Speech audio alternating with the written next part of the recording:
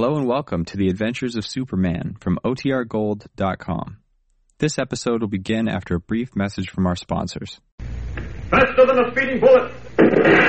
More powerful than a locomotive. Able to leap tall buildings in a single bound. Look! Up in the sky! It's a bird! It's a plane! It's Superman! Yes, it's Superman, strange visitor from another world who came to Earth with powers and abilities far beyond those of mortal men. Superman who can change the course of mighty rivers, bend steel in his bare hands, and who, disguised as Clark Kent, mild-mannered reporter for a great metropolitan newspaper, fights a never-ending battle for truth, justice, and the American way. But before we join Superman, here is an important message. Fellows and girls, have you ever seen a squadron of American bombers roaring through the air in formation? Have you ever seen newsreel pictures of Uncle Sam's destroyers cutting through the seas as they patrol in search of enemy subs and surface raiders? Well, I'm sure you have. And I bet you were thrilled. You probably felt terribly proud, too.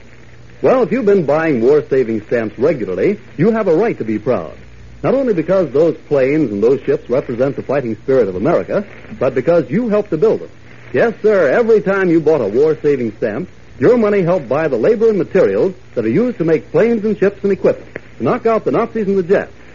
So next time you hear some boy or girl on your block say, "Shucks, what difference can one dime make?" Well, you tell them every dime does make a difference. It makes a big difference. Tell them, for instance, that if every boy and girl in the United States bought just one 10-cent war-saving stamp every day, it would add up to enough money to buy a lot of swift pursuit planes with which our Army and Navy forces could blast the Axis out of the air. And while you're at it, you might remind them that another way all you fellows and girls can help win this war is to put back into circulation all the pennies and nickels you've been saving in your piggy banks and tin cans and glass jars. Because, as you know, when you put a lot of these coins away, it causes a shortage of them. And in order to make more, the Mint would have to use a lot of metals that are vital to America's war effort. Metals used to make guns and tanks and planes. So get permission tonight to break open your coin bank and then take those coins and turn them in for war-saving stamps and bonds. Now, in that way, you'll be doing your country a double service. So remember, a stamp a day will pave the way to victory.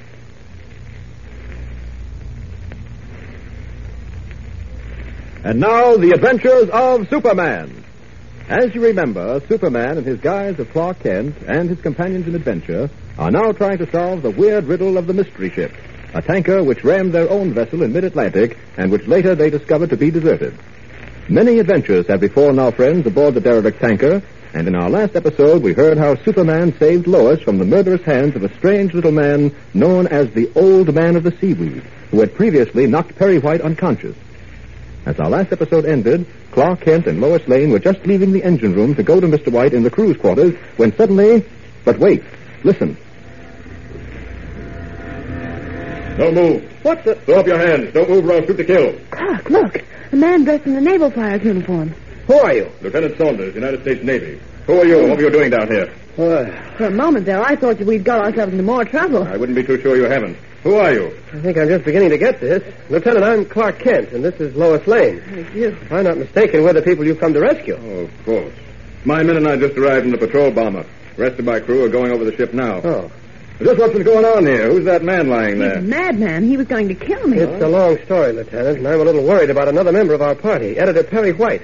He was struck down by this madman here and may be badly hurt. I see. Well, you'd better get to your friend at once.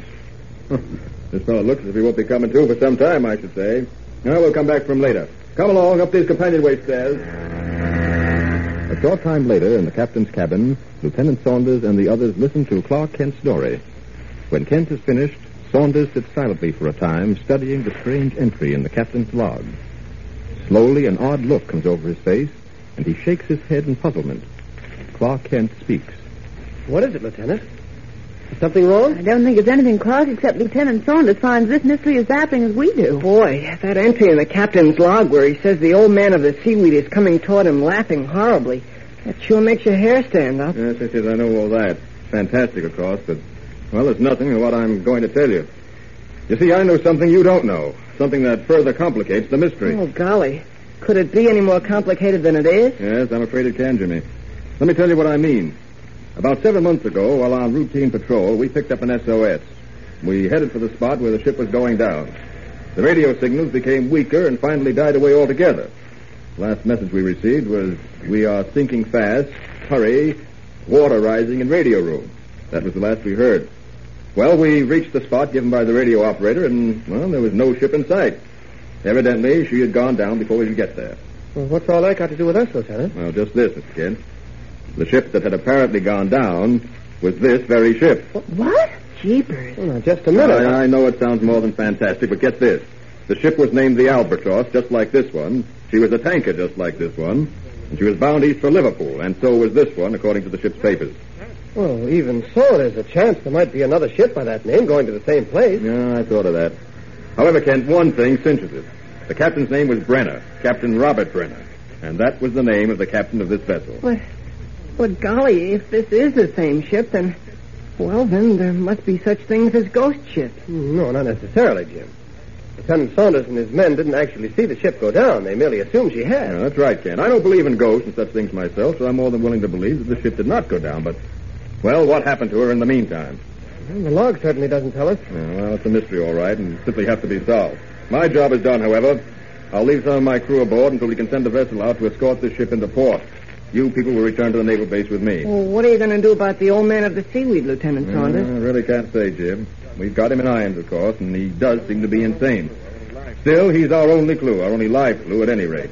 Best thing to do is to take him back to the base and let my commanding officer decide what's to be done about him. How will we get back to Metropolis from the naval base? Oh, well, that's easy, Miss Lane.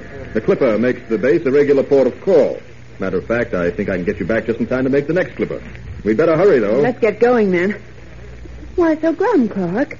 You look as if you've lost your last friend. I just can't help wishing we had solved the mystery of this ship before leaving it. No, it would take Superman to solve this mystery, and you're no Superman. No, I suppose not. Well, let's go. Leaving the mystery ship in the fog-shrouded night, our friends board the Navy patrol bomber and soon reach the United States Naval Base. An hour later, they board the Clipper for Metropolis and are soon winging through sunlit skies bound west for the great city. So far as they know, the mystery of the Albatross, though unsolved, is at an end. Little do they realize it is only beginning, for as chance would have it. But wait, let's look in on our friends in the lounge of the Clipper. What a wonderful, wonderful sight. Don't you think so, Clark? What, Lois? I wasn't listening. Look through the slanted windows. Look, that limitless expanse of blue-green ocean stretching as far as the eye can see. Yes, I was sort of staring at it and thinking about the Albatross. Gosh, Mr. Kent, I don't think there'll ever be an answer to that mystery. Oh, yes, there will, Jim. There's never been a mystery yet that didn't have an answer. Usually, the more complicated the mystery, the simpler the answer. I hope you're right. But I stick to what I said before. There's only one person who could solve this mystery, and that is Superman himself. Down, block you! Down, I say! Oh, who's coming into the lounge? It's a man, and golly, a Great Dane. Great Dane? I didn't know dogs were permitted aboard planes. Well, evidently this one was. Yeah, it looks as if he's someone of importance. As a matter of fact, Golly, he's sure having trouble with that dog. What's that he's got around his neck? that's what's known as a choke collar, Jim. When you pull on it, it chokes and subdues the dog. When used correctly, it's quite all right, but when used with the force he's using now, it's very inhumane. I wouldn't think a man who looks like that would maltreat an animal. Oh. He looks quite distinguished, really. Short beard and monocle and very, very British. Down to Cordelia! You is your soul! All right, you're asking for this. Clark! Look, he's strangling that animal. Well, don't sit there. Do something. I don't like you to say, Lois. Oh, Devil take you, you blasted hound! Clark Kent, when you get a backbone, let me know. But, Lois... All right, if you won't do anything about it, I will. Just a moment, there. What in the world do you think you're doing to that animal? I beg your I've pardon? never seen a dog so mistreated in my life. If your understanding of this animal, madam, was a tenth as great as your anger, I believe you speak in a different tone. Oh, you do? Really? That, madam, is a static remark which admits of no argument. Blast you, Cordelia! Stop trying to pull everything else out of its socket! Down, I say, down! Stop it! You hear? Now stop it! You're choking that dog to death. Madam, this dog is a Great Dane. She weighs 150 pounds. She's a very well-behaved beast on most occasions, but now and then she must be handled this way. No dog need be handled that way if its master knows his business. Oh, madam, you... Oh, stop calling me madam. My name is Lane, Miss Lois Lane. Oh, the reporter female, what? Yes, and I... Wait a minute. How did you know that? I should say every passenger aboard knows of your adventure with a mystery ship. What's that? You mean to say that story is known to everyone aboard this plane? I don't believe we've been properly introduced, young man. Oh, my name is Clark Kent. Oh, yes, of course. The reporter chap, that's right. Devilishly pleased to meet you. You know, for a moment I thought you were... Well, that is... Yes? Nothing at all. May I present myself? My name is Tresida. Sir Alfred Kenneth Tresida, Lord of Michaelsfield. Why, of course, I've heard of you. Aren't you the man who's noted for his kennels? I breed Great Danes, Miss Lane, and I pride myself on knowing how to treat them. Your criticism of my treatment of Cordelia distresses me no end. I assure you I have no intention of being inhumane, but really, with such as you just witnessed, there's nothing for it, you know. One is forced to adopt strict measures. Well, I wouldn't think of criticizing anyone who knows as much about dogs as you do, Sir Alfred, but it's just that I've always heard... Yes, I know, but quite erroneous, I assure you, quite. Down, Master Cordelia, down! Oh, please, don't! Please, Miss Lane, I know what I'm I doing. know you do, but the poor animal... Does no harm, believe me. Well, I dare say you'll have an interesting story for your paper when we reach Metropolis. The mystery ship, I mean. Oh, no, we've been asked not to release it. Oh, why not? The effect on the morale of seamen, especially those who work on tankers. Sailors are superstitious, you know. Not all, that is, but many. Oh, nonsense, my girl. Utter nonsense. Well, in any case, Sir Alfred, we won't print the story. Well, that's your own affair, of course. Well, I'd better take Cordelia to my cabin, I suppose. It was only by the greatest luck in the exercising of a good deal of influence that I was permitted to bring her with me. Good morning. Good morning. Well, Sir Alfred's an awfully charming person, even if he does. Clark, what is the matter with you? Hey, Clark. Mr. Kent, why are you looking after Sir Alfred that way? That man is not Sir Alfred Tresida. What? What? I met Sir Alfred years ago when he was in America. I was a cub reporter then. He came here to lecture on the training of dogs, especially Great Danes. That man is not Sir Alfred Tresida. But how can you be so sure? Oh, well, Sir Alfred had a friendly, kindly face. This man's face? Oh, no, it's not the same. Then there's the dog. He brought the same Dane with him. Cordelia was her name, and she worshipped the ground he walked on. All his dogs loved him and answered his command without question. And he certainly never maltreated them the way that man did. But if he's not Sir Kenneth Tresida, who is he? Yeah. And where's the real Sir Alfred? Two very interesting questions. Something tells me we'd better answer them, and answer them quick.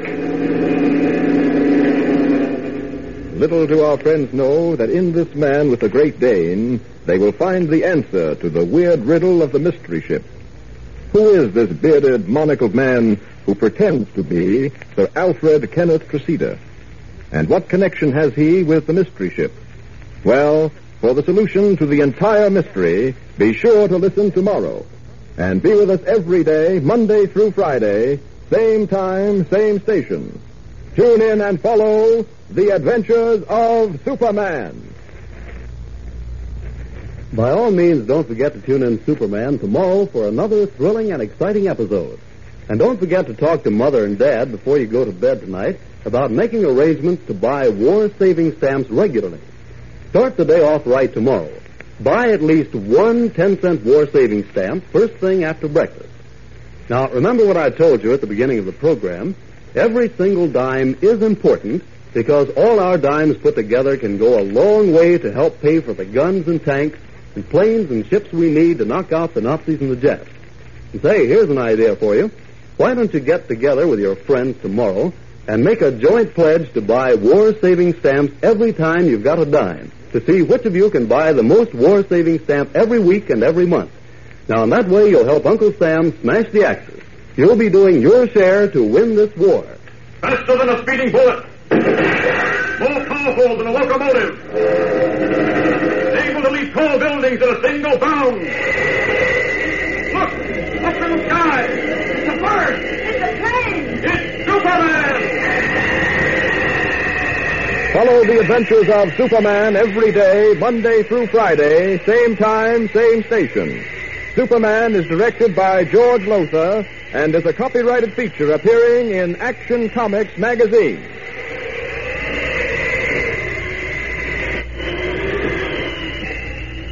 This is Mutual.